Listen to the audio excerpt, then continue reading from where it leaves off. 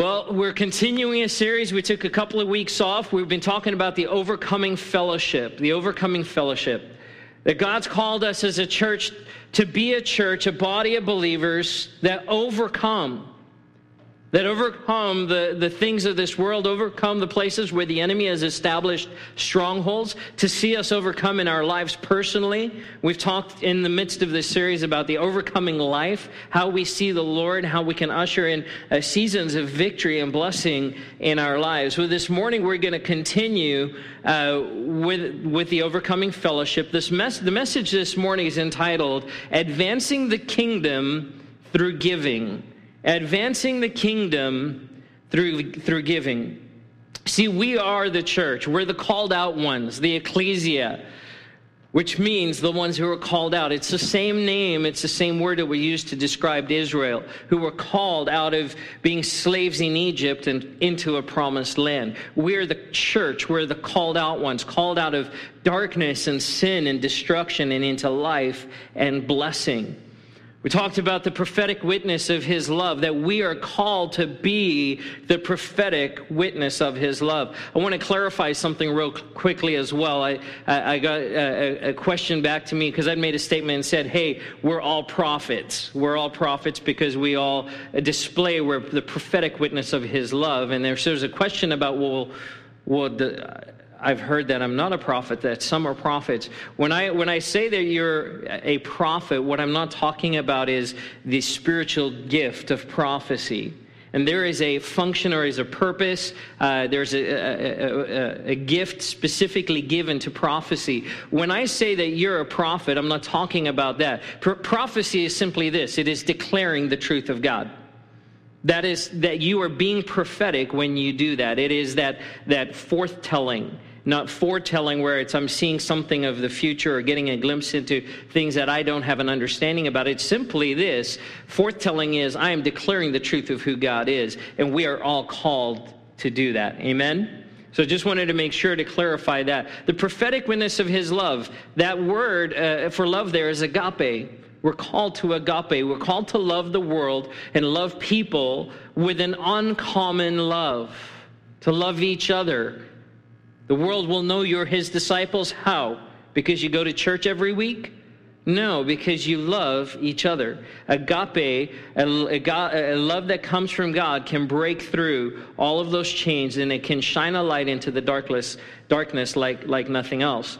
We talked about the prophetic witness of His righteousness. We serve a righteous God, a holy God, and He calls us to live the same way as we're being conformed to the image of His Son.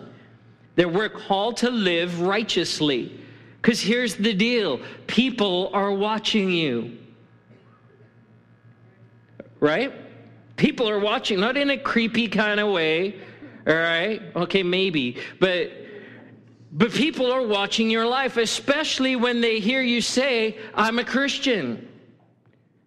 Now they're watching you twice as much. They're watching your life. They're watching how you live.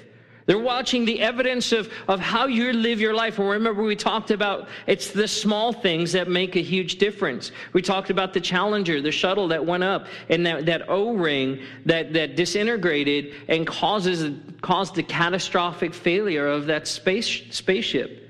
It's the small things and those areas in our lives where we can't compromise. Why? Because people are watching, and we need to be the prophetic witness of God's righteousness in the world. That is who we are as the church. Well, this morning I'm going to talk about giving. And I got to tell you, this is one of those messages. It's one of those areas that I know I'm not alone in this as a pastor, that you kind of wrestle with. Like, oh, man, we're going to preach about tithing. All right, Lord. And I've wrestled back and forth. Now, I don't have any problems with tithing, but here's what I know is that there's this weird tension that exists with money and the church. Am I right? There's just this funky tension that's there, this underlying it's just weird. And we walk on eggshells around this stuff, and we're like, well, we don't want to talk about it, or heaven forbid that a guest would visit our church on this Sunday, we talk about tithing. And we kind of shy away from it, and we have skirt the issue. There's other things that we'll just call it out. We'll address things as they need to be addressed. Can I just clear the air a little bit this morning as we jump in? That weird tension doesn't come from the Lord. That weird tension doesn't come from the Lord. And if it doesn't come from God, it comes from somewhere else, right? Because you better believe that the enemy of our souls wants to bring kind of this funkiness into the areas of our lives that God says, I've ordained that and I've set that in place and I have a purpose for that. And that's holy before me. And so it doesn't have any room. The weirdness, the funkiness, no room here, no room in this place. We won't give it that room. See, here's the thing. My commitment to you as a pastor is to teach all of Scripture, not some of Scripture. I want to teach you the whole Word of God. Everything that's contained here, I want you to hear it. I want you to know it. And I don't want you just to hear it from me. You've heard already referenced a few times this morning, the journaling, being in the journal. Thanks for that word, Sean, that being in your life journal, hearing about what happened with Hezekiah and Isaiah, that we can be informed this morning about the things that happened thousands of years ago, but read about the truth of God's word and say, look at how this affects me today. That's powerful. But I want to be consistent. I want to make sure that I'm teaching all of God's word because, first of all, that's what he's called me to do. And I don't want to be slacking on the job. But secondly, because we need to hear it. You know that the Bible talks about money a lot. It really does. God talks about money a lot. And here's what I know of the Lord and his word. When he addresses things a lot, it's usually because he knows we struggle. We have a hard time, that things get funky and things get weird. And so he wants to help us and give us everything we need to be able to understand his heart and walk in obedience to the things he's called us to. And so I just wanted to throw that out there right up front. We're going to have this conversation. We're going to hopefully clear the air a little bit. I'm going to be bold this morning. I want to be bold as I talk about money, as I talk about tithing, because I believe at the heart of this is some breakthrough for us as believers that is sorely needed in the world that we live in today. And I don't want to shy away. I don't want to walk on eggshells. If you need to have a follow-up conversation with me afterwards or grab a cup of coffee for clarification, I'm happy to do that. I'm happy to do that. But my prayer this morning is this, that the Lord would do something in your heart today. And maybe you're someone who's been faithfully tithing and giving of offerings for years and years and years, and you're like, I'm good to go. Here's my prayer for you, that the Lord takes it to the next level for you. And if tithing is being an area of struggle for you, or maybe you're just like, what's tithe? My prayer this morning is that you would hear the word of the Lord for you today. So Father God, have your way. We open our hearts to your word to receive what it is you would speak to us. Help us to hear your spirit, your heart for us in the area of finances. In your name, amen. So let me start out this way. I want to address some myths. There's some myths. I think there's some myths that exist both in the world as the world looks at the church, and I think there's some myths that exist inside the church, okay? And I'm just going to be frank. I'm going to be bold. I'm going to be blunt, whatever you want to call it. I'm just going to throw it out there so that through this message, my hope is this, that as the enemy starts bringing thoughts into your mind, that they won't be a distraction. Not that the enemy has some funky hold on you. This is what I'm saying. But here's what I know, that he wants to distract us from the main thing. So if we can address some myths right up front, hopefully then we'll be in a place where we're engaged. Okay, so here's myth number one. God wants your money. It's a myth. God doesn't want, nor does God need your money, primarily because it's already his. Right? So he doesn't need what's yours. So it's not like this idea, this perspective of God, like God's just going, I hope they give me something. It's false. It's a myth, and it shapes people's thinking, right? Is it true? There are people in the world who think like God just wants my money, right? My hard-earned dollars, God wants he wants a pound of my flesh. Or it's like penance, right? I gotta pay God back. No, God doesn't want or need your money. How about this one? The church just wants my money. The church just wants my money. Unfortunately, some of that is founded in truth, in that there have been churches throughout history that did lose sight of what their mission was, and they became businesses. Okay, so there's some truth to this. But I tell you what, the church as it's defined, the ecclesia, the called out ones, the sons and daughters of God, the bride of Christ, does not want your money. This church, I have to be careful here. This church, this pastor is not standing in a place today where I'm like, I want or I need your money. Now, there's an interesting tension that exists in my life because I work here, right? I get a paycheck from New Community Foursquare Church. But can I tell you, this morning, I want to say this boldly, you don't pay my paycheck.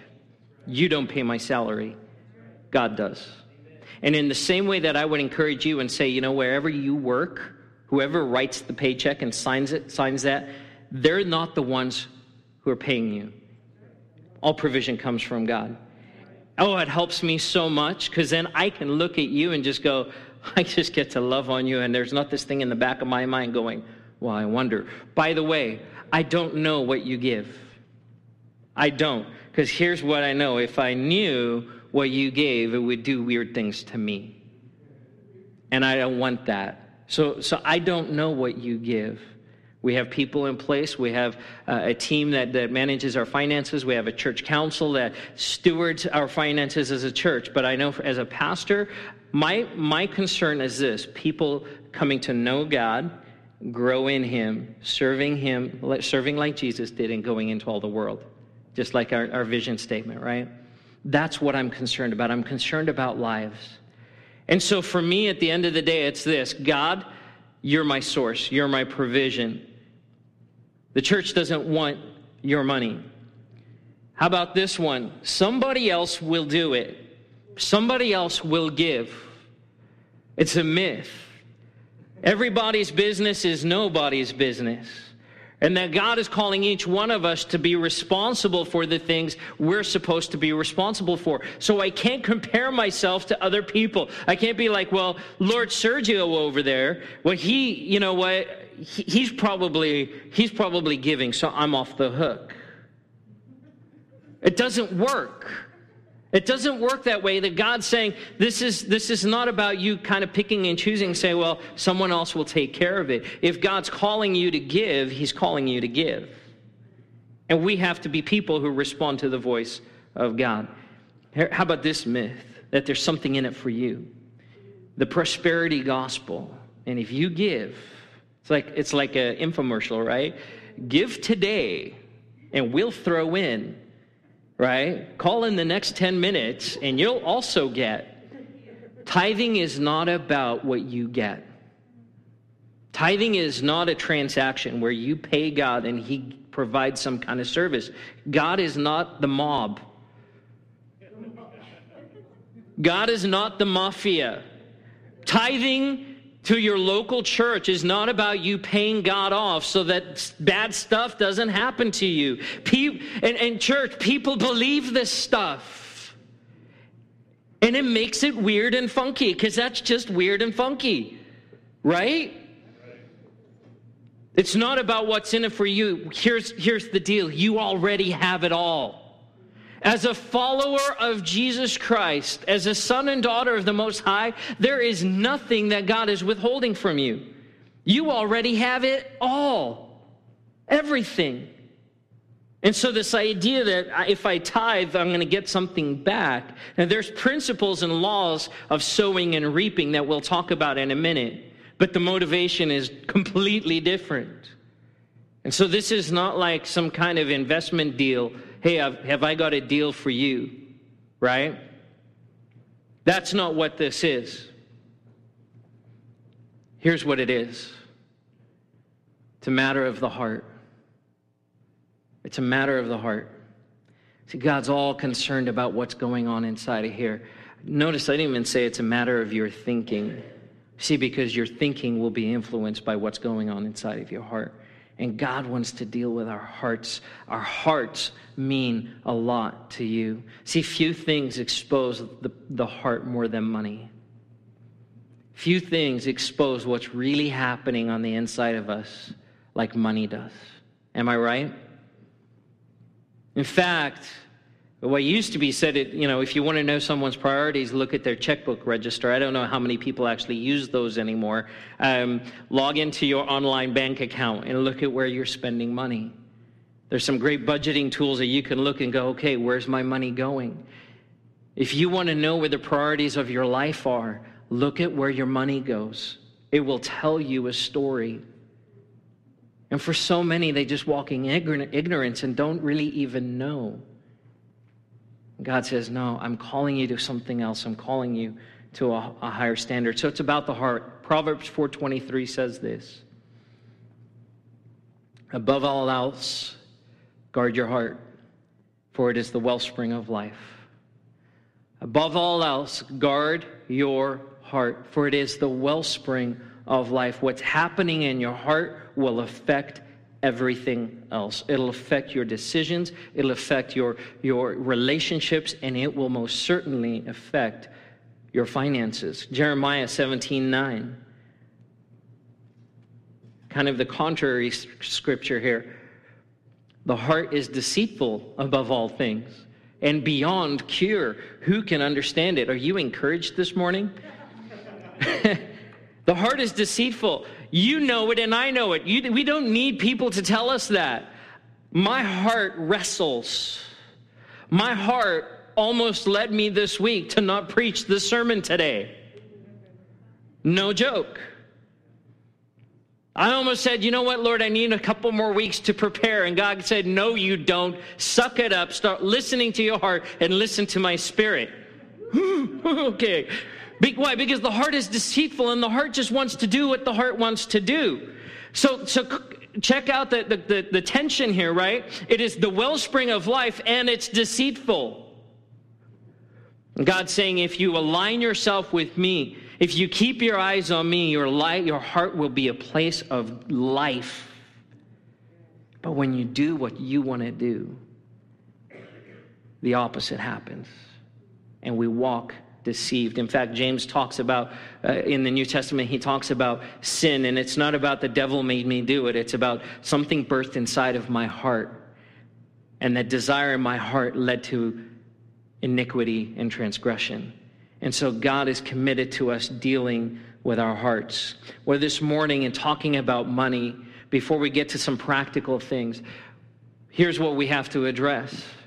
We are speaking to, and I say we, I'm the one doing the speaking this morning, but we are making a statement as a church, especially when you're walking in agreement. I've heard some amens already. We are addressing this morning a stronghold in our culture. And it's a stronghold that's existed for millennia. In fact, Jesus talks about this stronghold. If you would open your Bibles with me to Luke chapter 16. Luke chapter 16. I don't actually have these verses up on the screen, but if you have your Bibles, open up to Luke chapter 16. It's a parable here in the story that Jesus talks about the faithful servant, the shrewd manager, the one who's given money to manage and people to manage and land to manage and who does a good job with managing. I want to just capture a little bit of what Jesus says here right at the end. Starting in verse 10. Whoever can be trusted with very little can also be trusted with much. Whoever can be trusted with a little bit can be trusted with much. And whoever is dishonest with very little will also be dishonest with much. So if you have not been trustworthy in handling worldly wealth, who will trust you with true riches? I love this. Jesus calls it out and he says, listen, my economy, my kingdom economy is different to your economy. It's a different kind of economy. Because there's the riches of this world, and then there's true riches, his kingdom. Amen? And if you have not been trustworthy with someone else's property, who will give you property of your own? And then he says this in verse 13. No servant can serve two masters. Either he will hate the one and love the other, or he will be devoted to one and despise the other. You cannot serve both God and money. Capital M, money, because he's not addressing a dollar bill. He's addressing a spirit. He's addressing the spirit of mammon. It's a demonic spirit. It says to people and declares over people that your wealth, what you have, is all about you. It's about you working harder to get for yourself, to gain, to store up riches here on earth. You remember those t-shirts that said, "He who dies with the most toys wins," right? That is the embodiment of the spirit of mammon. And we laugh because it's funny. And God looks at it and he goes, "No. That's not what I'm calling you to. That's not the kind of people." See, there's the spirit of mammon is a spiritual stronghold that Ephesians chapter 6 says we wrestle not against flesh and blood, but against principalities and powers, against the forces of darkness that rule this world. They did in Jesus' time, and they're still here. And until Jesus cracks the sky and comes back, his feet touch Temple Mount in Jerusalem, we're going to contend in this. And so we have to walk circumspectly. We have to walk aware of the world that we live in. Mammon, the spirit of money, the spirit of greed, exists in our world today. And sadly, it exists in the church. And we have to address it in ourselves. This is not about me calling other people out. "Hey, Andrew, I see in your life." No, right? Remember the splinter in the log? Right? That's where this comes into play. This is the posture we should take. Father God, would you cleanse my life? Would you cleanse my heart so that there is no spirit of mammon, that the spirit of mammon has no residence in my life, has no authority in my life, has no place in my life. And that should be the cry of our heart. The spirit it shows itself in two primary ways. The first is this, a spirit of poverty. The spirit of mammon is not just about wealth, it's also about poverty. Spirit of poverty is this, that there's never enough. There's never enough. I'm never satisfied. There's never enough. I'm not going to make it. And my life is marked with worry and concern because there's never enough. I was on the mission field in the nation of Haiti. It's the poorest nation in the Western Hemisphere and one of the top 10 poorest nations in the world. At the time, I'm living in Rancho Santa Margarita, California, one of the wealthiest areas in the world per capita. That South Orange County there's just a lot of money. Going from there to Haiti, and I'm walking around and I'm looking at poverty like I've never seen before. And the Lord started speaking to me about poverty. And he said, "I need you to see poverty differently." See, because I can go back to Rancho Santa Margarita or even here in Glendora. I was driving some friends around, and man, there's some amazing homes in Glendora. We can drive through our town and go, "Wow, look at that house. Look how awesome that is." Well, there's no poverty here. Joyce was talking about in Singapore, how the streets, every street is clean and it's pristine. I wanted to know, so I hopped on Google Maps and did like Street View. It's pretty cool. Kind of did a quick tour and it's true. There's no trash, there's no poverty, and we can look at it through human eyes and go, well, that's poverty there and there's no poverty here. And God started showing me that poverty is not about what you have. Poverty is about who you see your source as. Who is your source? See, because I've met some of the richest people in the world living in modest, tiny little homes in Nairobi, in Port-au-Prince, in Vignay. Rich not because of what they have, but because of who their God is. So it doesn't matter about what your checking account says. What matters is who is your source. If anything other than God is your source, you are living in poverty. And poverty is a spirit. It's a spirit of mammon that says, I never have enough. God says, I am able to supply every one of your needs according to my riches, right? That everything we need comes from him. The other is this, the spirit of pride. I'm a self-made man. I'm a self-made woman. What I have because I worked hard for it, and no one helped me out, God included. It's pride that would stand in the face of God and say, you had nothing to do with this. I did this on my own. There is nothing, whether your life is surrendered to the Lord or not, there is nothing in your life that you have that he hasn't blessed you with. The Bible says, doesn't God cause it to rain on the righteous and the wicked, right? He causes it to rain on the righteous and the wicked because he is an amazing God and we can't fathom him. Why? Because he loves with agape. And when we set up these parameters and say, well, you love this way and you love that way, God says, no, I just love. Don't try and figure me out. Spirit of pride that would say, I did it. I worked hard. And you know what? God can't have any of it. And you know what? I'm going to just make more. I'm never satisfied. I'm never at a place where I'm good. I'm keeping it for myself. God says, no, that's not what I've called you to. When we talk about the overcoming church, that's not the picture he paints.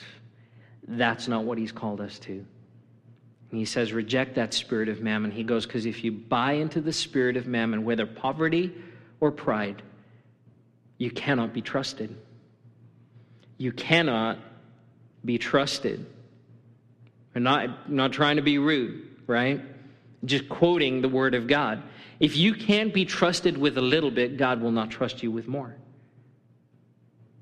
And if you can't be trusted with someone else's things, God's not going to give you of your own. These are issues that we have to deal with in our hearts, church. We have to come before the Lord and be honest about where we are. Can I tell you, this has been a struggle in my life. When it comes to tithing and giving and money, I have spent more nights awake in fear, wondering about how we're going to make it than I care to admit. I'm receiving a paycheck from a church, and yet I'm worried about how I'm going to make it. See, because the heart is deceitful about all things, above all things, and about all things, if you let it. And so this is not something that some people struggle with and others don't. We've all been here. We all deal with it. If it weren't the case, there wouldn't be that weird funkiness that exists when we talk about the church and money. Am I right? If it weren't the case, but that funkiness exists, that weird tension exists because of the spirit of mammon and because we buy into it and we give it place in our lives, and God says, no. See, I grew up in a wealthy family. Grew up in a home in South Africa, in a family. We owned our own business. And growing up, I knew, hey, we're a wealthy family. We never lacked for anything. We had some really cool stuff. But I knew something was missing. Years later, in fact, it was just a couple of years ago, I was sitting with my granny, who some of you have met. She's been here on a Sunday before. She's in her late 80s. Well, she's 90 now. And the Lord really got a hold of her life about 3 years ago. Like, so 86, 87 years old. And I was sitting on the couch just talking to her, and she has a hard time hearing and a hard time seeing, but we had a great little chat. And she said this to me. She goes, you know, we had some really nice stuff in South Africa. I was like, yeah, we did. And she goes, but you know what, Barry? We didn't honor God with our business and with our wealth and our money. So he took it away.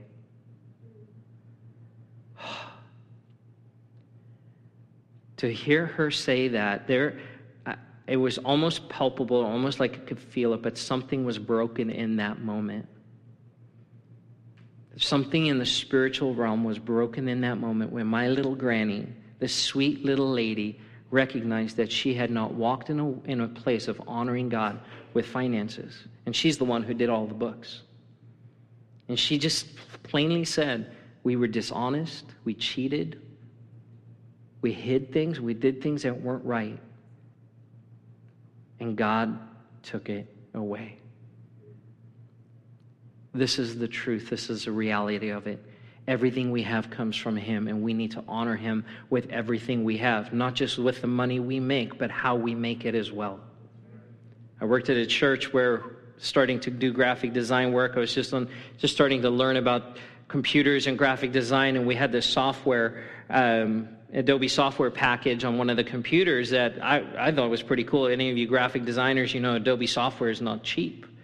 Well, I discovered that the software we were using as a church was pirated. Someone had burned a DVD or a CD of it and given it to the church. And when I found that out, I went straight to the pastor and said, listen, it's going to cost us about $1,200 to buy the software. But we cannot expect to do graphic design work on stolen software and expect God to bless it. We need to get right. So it's not just our money, but how we make it, the things that we have. All right, 2 kinds of giving, tithes and offering. Tithes and offering. So what is tithe? I'm going to define it for you. Everyone say tenth. Come with some conviction. Tenth. Tithe is tenth. Say first fruits. All right, so God defines tithe as this. It's a tenth and it's a first fruits. When Israel came out of Egypt, they had nothing. Everything they had came from God, and he gives them. You know, he deals with, when I say the Bible talks about money a lot, it really does. Starting in Genesis, and he just keeps going all the way through.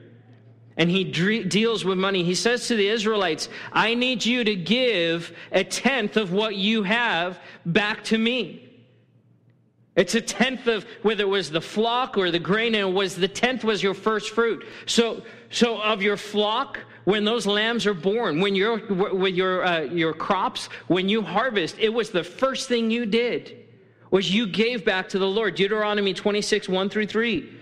When you have entered the land the Lord your God has given you as an inheritance, and you have taken possession of it and settled in it, take some of the first fruits of all of your produce from the soil and of the land the Lord is giving you, and put them in a basket. Then go to the place the Lord your God will choose as a dwelling for his name. Can you say, you just insert here, his church. All right? It's his church. And say to the priest in the office at the time, I declare today to the Lord your God that I have come to the land the Lord swore to our forefathers to give us. The tithe was a reminder for them to say, listen, what you have isn't from you, because you had nothing.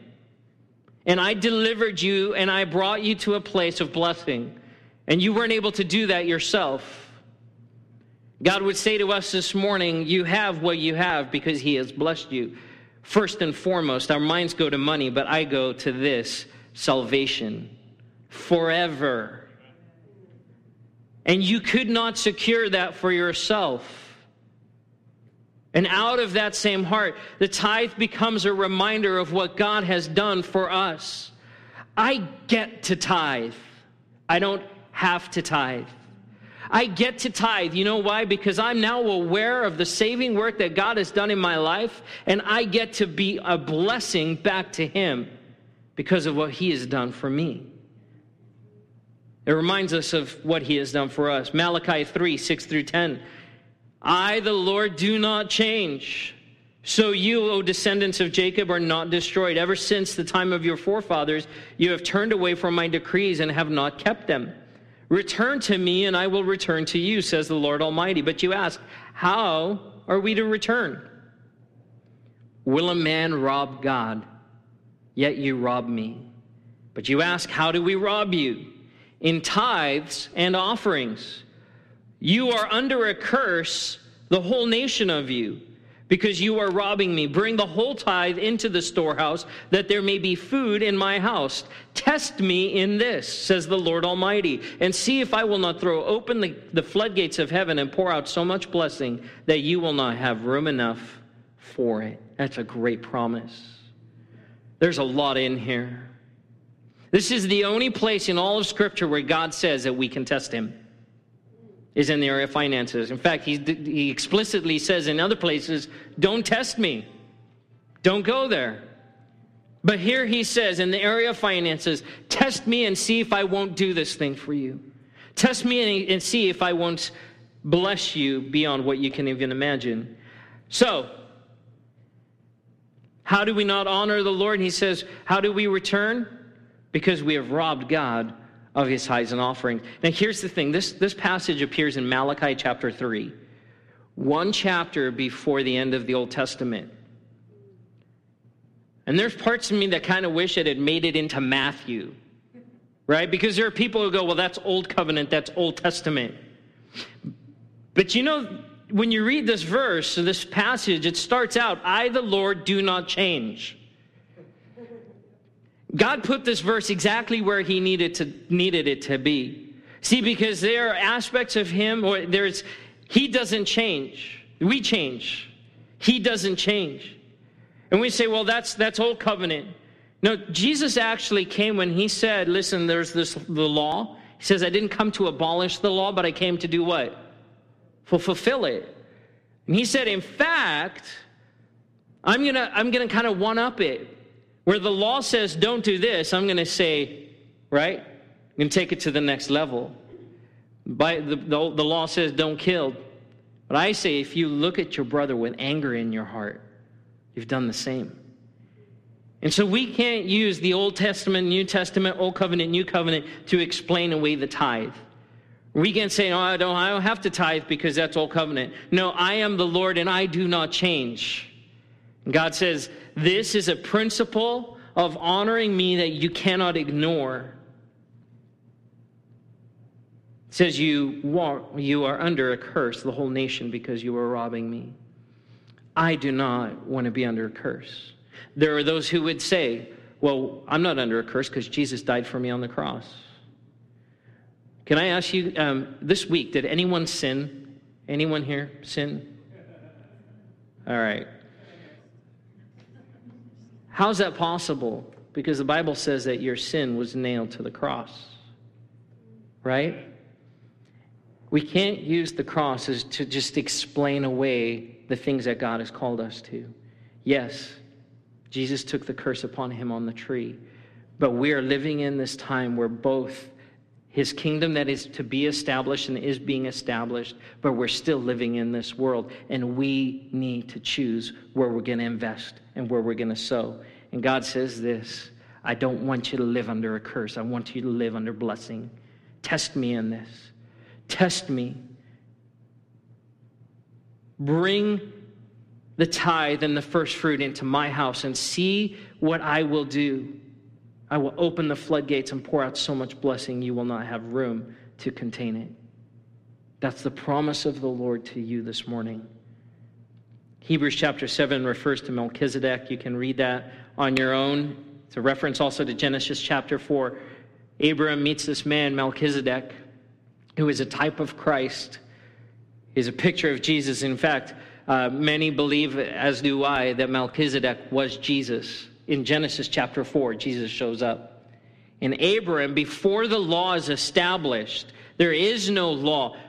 Abraham recognizes that this man is unlike any other. He has no genealogy, no mother and no father, that he will live forever, that he is established. He is a priest, right? An eternal priest. And what does Abram do? Abram is a wealthy man, and he gives Melchizedek a tenth of everything to honor him. It's a great story. We honor the Lord in our tithes. We honor the Lord in our tithes. And we care for his bride. We care for his bride when we tithe. See, because money given to church is not about stuff. It's about people. It's about partnering God. We have the honor of partnering with God in reaching people for the kingdom. That's why we tithe. That's why we give. We care for his bride and we establish his kingdom. Say, for instance, I was going on a trip. I was going to be gone for 5 years. And I have a wife and a family to take care of. And during that 5 years, I was, preaching the gospel somewhere in, outer Mongolia. And I come to 3 of my friends and I give them each $10,000. And I say, listen, I'm going to give you $10,000. And each month I'm going to give you $10,000. And I want you to invest it and I want you to use it. But here's what I want you to do. Out of that $10,000 every month, I want you to give a tenth of it to my wife. So that's $3,000 from those 3 guys. Would you just give it back to my wife and care for my wife while I'm away? Absolutely. You got it. I go away for 5 years and I come back and I follow up. Well, I talk to my wife. So how'd it go? Were you taken care of? Well, this guy, absolutely. He would every month, $1,000. He took care of me. That's great. What about the second guy? You know what? He was given $2,000. Every month I'd get a check for $2,000. Oh man, that's 100% more than I asked him to give. What about the third guy?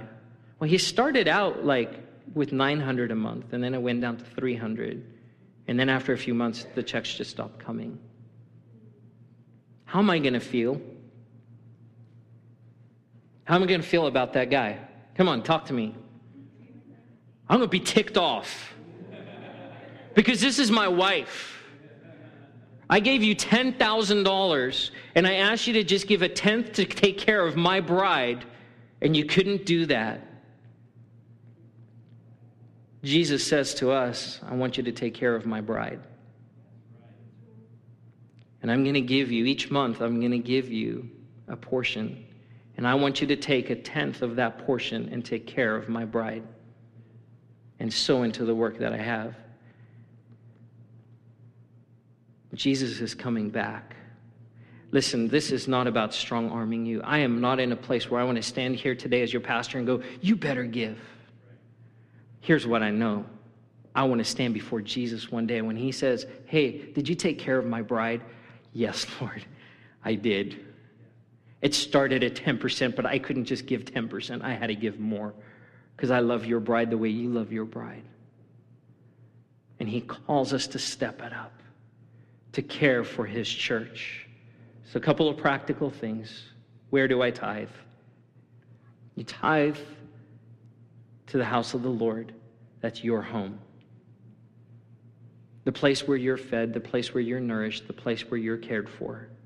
The place where God has put his name. Now, we've been talking about the fact that we're the church. We as the people are the church, but we are also a church. This is New Community Church. We pay rent on this building. We pay rent at New Community Center. We have bills that we have to pay. There's salaries. Can I tell you, we're just getting started. God is wanting to do a lot more. A lot more. And so we trust God for his provision, but God's provision flows through his people. God's provision flows through his people. So where do you tithe? You tithe to the church you call home. Now, this is not an invitation then to just church hop. Say, well, I actually technically don't have a church home. Why? Because the heart is deceitful. I think I'm kind of getting away with something, and God's like, you sucker. You tithe to your home church. When do I tithe? First fruits. Say first fruits. You don't tithe over what's left over. You tithe of what comes in. The first fruits. Because it does something to your heart and it breaks the power of mammon. I have wrestled. I have struggled. My wife has been a blessing to me and encouraging me. Say, are we tithing? Well, no. Well, if I map it out, if I tithe, I won't have enough for the bills. Mammon, poverty, there's not enough. I have never in my life been in a place where I've been faithfully tithing on what God has brought into my home where I've missed a single bill. My children have never gone hungry. Quite the opposite. The Lord has opened the floodgates of blessing, and I'm already a little bit over. I can't go into it. Ask us about it. God has given us things and blessed us with things beyond what we could have imagined. God paid off $10,000 of credit card debt in a day. I woke up on a Friday morning. I had $10,000 of credit card debt, no job, no prospect of a job, no health insurance. I went to bed that night debt-free with a job and health insurance. I didn't see it coming. And I can't say it's because I'm so good. But I was faithful with the little bit that God gave me. First fruits. So what do I tithe on? What do I tithe on? And this becomes one of those questions. Well, is it gross? Or is it the net? Or is it just my paycheck? Or is it other things? Here's what Megan and I have established in our lives. It started when we were in college. People would give us food because we were poor, young college, married college students. And we would go to church and people would do things like this. We went to the store and got too much groceries. Do you want some? Who does that? And we would go home to the house that before we were married, actually, we were engaged. And we'd go back to the house where I was living with some other poor college students. And here's how we would tithe on it. We would take that food and we would cook for other people. And say, you know what, we want to be a blessing to other people. And we started working on disciplining ourselves. Anything unexpected that comes in, we sold a car, we tithe on that. We tithe when we get a check back from the IRS, we tithe on that. See, because here's the thing, this is not about figuring out how I can give God less. Because doesn't that just sound weird? It's not about figuring out how I can give God less. 10% is a great starting point. And I know people who give more than 10%, 20%. I know pastors who have come to a place in their life where they're tithing more than half of their income. And so you tithe on whatever the Lord brings into your storehouse, however he brings it. You need to do business with the Lord in your own heart and what that looks like.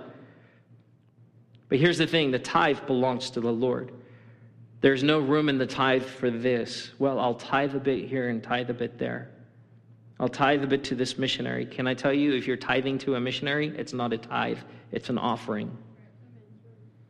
To speak plainly, the tithe belongs to the Lord, and it's a no strings attached tithe. God says, bring the tithe, give your tithe, and don't write anything in the memo line. And I told you I was going to be blunt. But I want this church to be blessed. I want you to be blessed. I don't want us to be under a curse.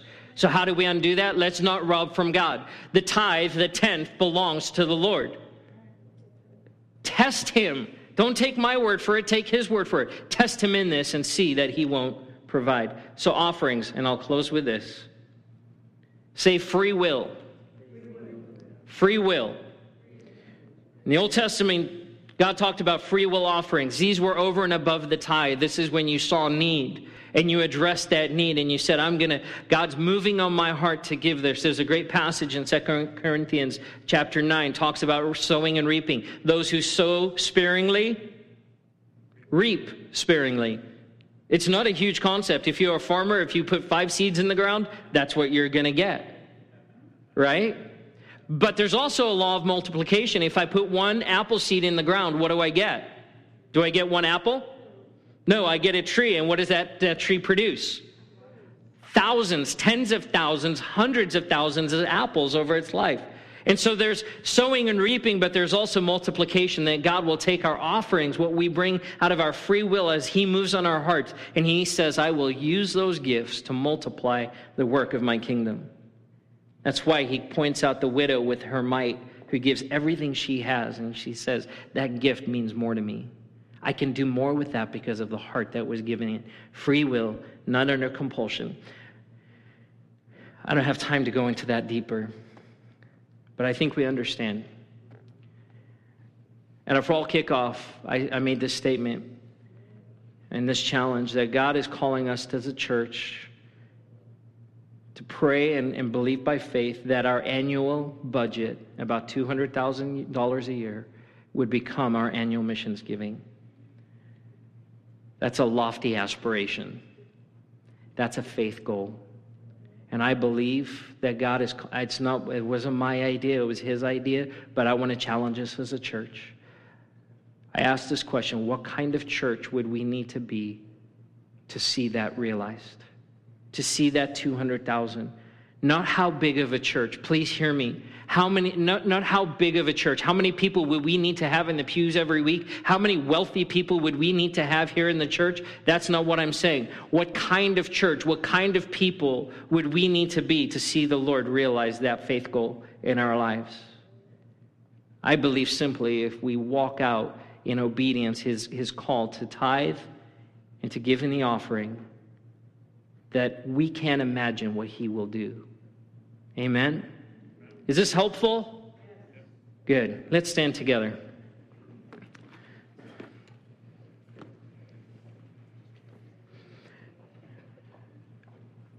I don't want a single one of you to leave here today with this thought in your mind. I went to church today and Pastor Barry told us I have to tithe. If that enters your mind, would you just silence the voice of the enemy? Please? My prayer is this, that as the Lord works on you this week, as you go to life group, as you chew on this, that the Lord would meet you in it, and that He would move you to a place, if you're walking in obedience in the area of tithing, that He would up it to the next level for you. If you're struggling in this area, that God wants to bring breakthrough and blessing in your finances. He does. He truly does. Test Him. And let's see what God will do. Father God, we acknowledge this morning that You are our provider. You are our source. You are our all in all. And that everything we have and everything we are belongs to You. And so, Lord, we don't give to You out of compulsion. We give, Lord, because we get to give. We give because what You've done for us is so awesome. Lord, we want to be found faithful in honoring You and blessing You. Lord, we don't want to rob You, and we certainly don't want to be under a curse. God, we pray against the spirit of mammon. God, we pray that You would drive back the destructive voice of poverty and pride in this community and in this church. Lord, by Your Holy Spirit, would You drive out the darkness and bring freedom in the area of finances in people's lives. Lord, we recognize today that there are men and women and families who have been shattered and destroyed because of money. And God, we declare in Jesus' name, no more. No more. That every good and perfect gift comes from You. And we can trust You at Your word. We can take You at Your word. Do that work in us, I pray. God, I pray that You would expand the resources of this church, that more men and women and children and young people would come to know You because of the faithful giving of New Community, that our dollars would translate into lives reached for the kingdom. In Jesus' name, amen. If you'd like someone to pray with you this morning, our prayer team will be up here available. We'd love to pray with you. We'd love to partner with you. Be blessed as you go. Please connect with a life group this week. We'd love to see you at life group Tuesday, Wednesday, and Thursday nights. Be blessed as you go. Invite someone to lunch. We'll see you next week.